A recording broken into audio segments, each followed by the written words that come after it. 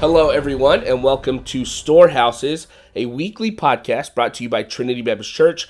My name is Ethan Getrost, and with me in the studio today is Sarah Sensenig. Sarah, how are you doing? Doing good. Awesome. Glad to be here. Yeah. So tell us a little bit about yourself.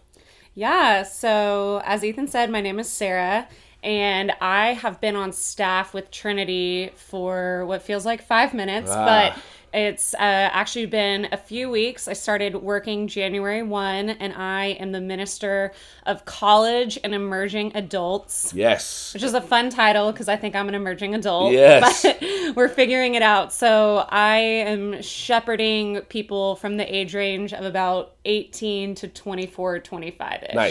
Nice. Yeah. Which is a good range. Yeah. A much needed range, I would say, especially for Trinity Baptist Church. There was this huge need for a minister of college and emerging adults, and just kind of right at the perfect time, kind of how God works. You showed up, and it just clicked for us all. And so I know I'm super excited to have you on staff. I'm sure Trinity as well as a whole super excited for that. Thank you. Yeah, it's and been we're wonderful. humbled because just how awesome you are. Anyway. So you brought with you a scripture that you wanted to talk about, which is always great. Yeah. Comes from the book of Philippians, chapter 2, verses 3 through 11. Would you like to read it for us? Yeah, let me read it. Philippians chapter 2, starting in verse 3. Do nothing from selfish ambition or vain conceit, but in humility count others as more significant than yourselves. Let each of you look not only to his own interests, but also to the interests of others. Have this mind among yourselves, which is yours in Christ Jesus, though who he was in the form of God, did not count equality with God as a thing to be grasped, but emptied himself, taking the form of a servant, being born in the likeness of men, and being found in human form, he humbled himself by becoming obedient to the point of death, even death on a cross. Therefore, God has highly exalted him and bestowed on him the name that is above every name, so that at the name of Jesus every knee should bow in heaven and on earth and under the earth, and every tongue confess that Jesus Christ is Lord, to the glory of God the Father. Amen. This is such a beautiful passage of Scripture, and I think, we're going to get into the very specifics about the passage, but just right off the bat, there's something so glorifying to God about this passage of Scripture, just this intentional choice that Christ would come in the likeness of man to die for men. What about this passage of Scripture stands out to you? Why are we talking about it? What's important about it to you? Everything. But there's a lot of really rich things in this passage. This is a passage that I would mark as my life verse. It's something that I've come back to over and over again. It's so significant to me that it was read at both my wedding and my ordination. So I think it's really, really profound. There's a lot of things that's stick out to me, but the very first thing is right off the bat in verse 3. It's this beautiful picture of how Christians should live under the example of Christ's humility, and that we should not have selfish ambition or vain conceit, but to count other people as more significant than ourselves. Yeah. And that is very countercultural. Right. That goes completely against the grain of what the world tells us to do. And so I love this idea of humility being at the front and center of our lives and always thinking of other people as more significant than ourselves. Yeah. And even going into verse 4, let each of you not look only to his own interests, but also to the interest of others. I think that's you could kind of say the whole gospel is summarized in these two verses, which is like learn from Christ, live like Christ, and do it for others because others need to know the love that you have. Absolutely. And I think for me, what stands out most is just the humbleness of just Christ's servitude. It's a theme throughout Scripture in the Gospels. There's several examples of him serving others. And I think that's kind of the way ministry works. At least my ministry, if I have a personal one, I want to be able to serve others, meet physical needs, meet the needs of others, kind of build a relationship with them, and then just let them see Christ in me. And I think that this verse also does it. Speaking of humility, is it something that stands out about us as Christians, or do we have a hard time being humble? What are some things that you see maybe in the modern church, maybe we can do better, or some things that we're doing great? I think it definitely should. I don't think it always does. I have seen a lot of examples, and I'm sure a lot of people can see this too, is that churches are often built around the personality of their staff and their ministers instead of the person of Christ. And whether this is done intentionally or not, it leads to a problem because then if this person gets caught in something that's scandalous, or if they have to leave for any reason, usually the institution crumbles. Right. And so this can be done as a church as a whole, or even microcosms. Like you and I have worked with youth ministry. I have seen that time and time again. And so I think that this is what we should be doing. And I have been really blown away at Trinity because I do notice a really big air of humility with the people who work here. And that was one of the first things that struck me about going to church here before being on staff was even something that was on my radar. Wow. So I've definitely noticed this. And in the ministry that I have, I try, it's sometimes the Sarah show, but I would like for this to be the example, because if anyone throughout human history had the right to not participate in humility, it would have been Jesus Christ. And yet he completely emptied himself and became a servant to all. Wow. So I think when we operate in that mindset, the church and ministry can be the best it can be, because we're not putting the identity in our personality or our charisma, but just simply in the being of Christ. Yeah. Wow. That's amazing. When Paul wrote this, he was writing to the church in Philippi. But churches are made up of individual people. So I think when we read this, we can also take away some lessons about just our personal life and our personal relationship with Jesus. So in that, what's harmful to us as a specific person about being proud? Yeah. So I think sometimes we hear that, and it's different between... There's a difference between taking pride in our accomplishments and wanting to work hard and all of those things. I think that is scripturally based, and I think that is something that we should strive to do. However, when pride becomes sinful is when we take the spotlight off of God and put it onto ourselves. Yeah.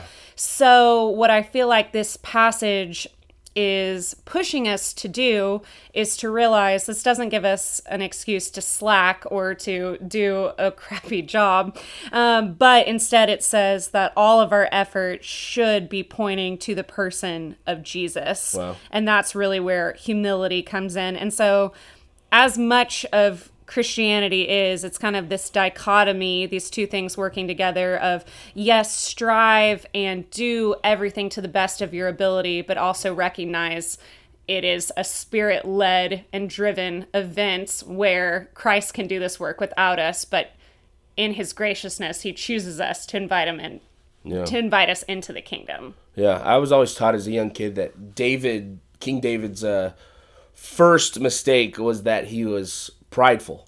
Ooh, This is before Bathsheba or anything like that, but imagine slaying a giant, killing a lion, all those really manly things that you could ever do. That's got to get to your head, and then you thinking, all of a sudden I'm an anointed king of the largest nation. Man, that's got to be such an ego-driven mindset that David must have had into him thinking that Bathsheba was already his. And not only that, but even Peter, as I don't know what Peter was like. I mean, we kind of do from Scripture, but I can imagine Peter was a little bit bold, a little bit brash, and a little bit prideful. And so there's examples of Paul confronting him in Acts and saying, dude, what are you doing? Why are you acting the way you're acting? Why do you have this holier are thou mindset? And to me, this is the largest example in Scripture of just being humble. Like, if anybody was to be proud, it would be Jesus. Absolutely. Right? Like, he's the king of the earth, like, savior of all. If there was Creator one person... of the universe. Yeah. If there was one dude who could do it, it's him. It should be him. And, man, he humbles himself to becoming this, like, meek, bound human. Like, we can only do so much things, and Christ was able to do far more than we could ever do as a human. But, man, him just coming down, being born in the likeness of men, being found in human form. Yeah. He humbled himself to be obedient. Servants are obedient to their master. And Christ took this servant attitude onto himself and was obedient even to the point of death on a cross. And for me, man, there's so much harm in being proud before God exalts you. Yeah. Like, I think good. In my own life, the only reasons that I should be proud are when God exalts me, and that's not a show for others. That's not something that God did in my life, and I'm going to boast about, like, how awesome I am. I'm not this super Christian because God does great things in my life. I just love the Lord, and sometimes he blesses me in that. And I think that when we feel exalted from God, that's the pride that we have in the Lord. I think that's a holy, that's a righteous pride. That we would boast in God in some humble ways. Yeah. But I don't think that it ever comes before being exalted or blessed by God in any way. I think that that's a foolish pride that will lead us absolutely nowhere. Yeah, and even in this passage, it says Christ is exalted after his death on the cross. Right. So, yeah. I mean, after suffering. yeah. Exactly. Another point of all of this is just... Paul is writing this letter to a church, which sometimes it's easier to write a letter than it is to have like a face-to-face conversation, especially when you're talking about things that the church or people are doing wrong. How would you teach this passage to people who already believe in Christ? I mean, there's an understanding of them understanding who Christ was, what it means to be a Christian, all this kind of stuff. But how would you take this passage one step further into challenging people? Yeah, it is a really good explanation of the gospel, but for people who already understand the gospel, I would say this passage is wonderful because it can be something that we use as a sanctification aspect in our lives. And I would say, yes, now that you understand Christ, it's not only this intellectual understanding, but it's following in his footsteps in the same way so that we experience the humbling of ourselves, that we are willing to take on suffering, that we are willing to do all of these things. Because especially for Western churches, suffering is not something that we generally experience or even want to talk about. Yeah. But the gospel shows us we should not sidestep suffering, but indeed it's something that we step into. Nice. And so I think that this is a really good passage to talk about those things. And I love this passage too because when you look at the original translation, it talks about how Jesus emptied himself. So Jesus could have still had all of his divinity, but he chooses to empty himself to have the complete human experience and then the complete humility. And it's only at that point that he's exalted. So there's a lot of really good things in there. And even before we get into this Christocentric lifestyle that we should have, it's really good in the first 3 and 4, those 2 verses, talking about, I mean, if that was how you tried to live your entire life, you would be doing okay. To stop being selfish, to stop being vain, and to count others as more significant than yourselves, to look out for the interests of others. Wow. And what I see too from looking at that is that the only way that you can truly do this is seeing your worth completely in Christ. Because this is not a passage about, humility is not about hating yourself or making yourself less than Christ has created you to be. But when you are secure in your identity as a son or daughter, then you can raise other people up. Wow. That's amazing. I think for me, what I would teach people or what I would share with them is usually when I teach any kind of scripture or I talk about anything, I try to pull out what God has been teaching me through the scripture. And I know that just in our conversations before we record this, I've been chewing on this verse and kind of meditating on what God wants me to know, and really it comes down for verses 3 and 4, and then skipping kind of the middle chunk is obviously the most important. But God was like, you know that, okay, so just go to 10 and 11. And so it's like, do nothing from selfish ambition. Look out for the interests of others, so that at the name of Jesus every knee should bow. Wow. Almost as in this, like, when we serve others, who do they see? Yeah. They see Jesus. And when they see Jesus, man, every knee will bow. Every tongue will confess that Christ is Lord. Yeah. And if there's an important part of what I need in my life, or if God is saying something that should stand out in my life, it is that I need to serve better. Yeah. You know, maybe not like try my hardest to serve, but I need to try. Like, there's been so many times where I've just like skipped over the servanthood that Christ shows us, and what this verse is talking about, that I just don't serve people very well.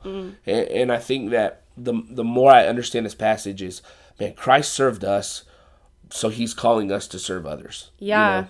And I think it really gets at the motivation of our service as well. And when I was reading this, it makes me think back to Matthew 5:16, and it says that you are to do your good works in front of other people so that when they look at your life, they will see God the Father. Yeah. And so once again, it's saying, do this for other people, but it's really get yourself out of the way so that people can see Jesus. Right. Absolutely. Yeah. And I think just in like our conversations with people, you know, maybe you know somebody personally that doesn't know Christ, and it would be an easier time for you to talk to that person. But maybe there's somebody in your life that you don't know very well, and maybe God has laid that person's name on your heart.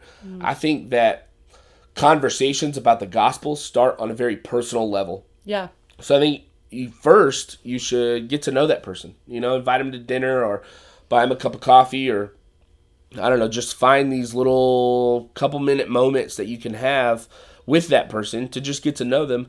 And then, you know, I think as you love them and serve them, God's glory and God's light will shine through you so that they can see the Father through you. So that every example you give them of servanthood and love will just reflect the Father's servanthood and love on us. Yeah. And somebody told me that the way you allow God to love you is the way that you will love others. And I think that in this moment, well, thank you.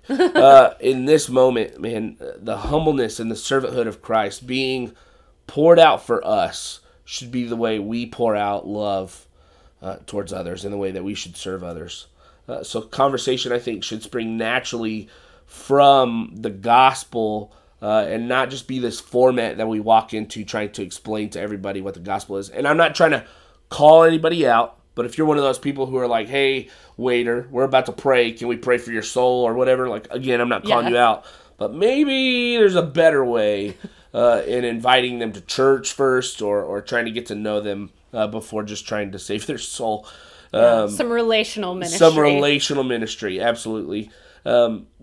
Anything else? I mean, this passage, I feel like I could talk about for hours. So, yeah, I think one of the interesting things here, and so I'm married to Jacob Senseneg, who is our music minister. I don't even know if that's his, like, formal title. It's not, but we're just going to say the music minister. And we were talking about this, and he pointed out to me, which I think is awesome, is that this would have been something that would have probably been sung by the early church. And when you think about that context, not everyone was literate. And so music was a really big way that people could memorize scripture and put it on their heart, because there wasn't access to Bibles. If you were just a normal, ordinary person, the education level was low. And so music really was this way to spread the word of God and to spread the gospel. And so I think that's just a really beautiful thing to think about, is that the early church people would have sang this to memorize this, and it makes me want to memorize it. Yeah, absolutely. Yeah, it's not a bad verse to memorize. Yeah, absolutely.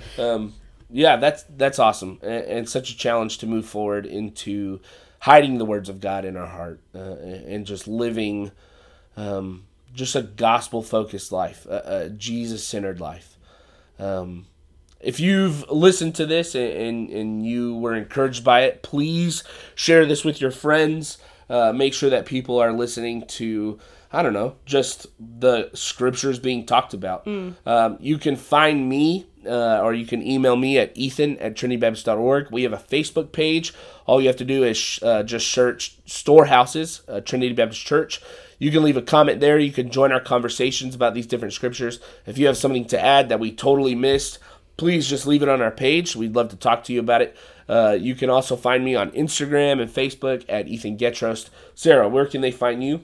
Yeah, I'm all of those places. You can email me at sarahbsensenig@gmail.com. I'm on Instagram as Bullion Sensenig. Both of my names are hard, so I can spell that out later. And then Facebook, if you just search Sarah Bullion Sensenig, you can find me any of those places as well. Yeah, awesome. Well, we've enjoyed talking about it.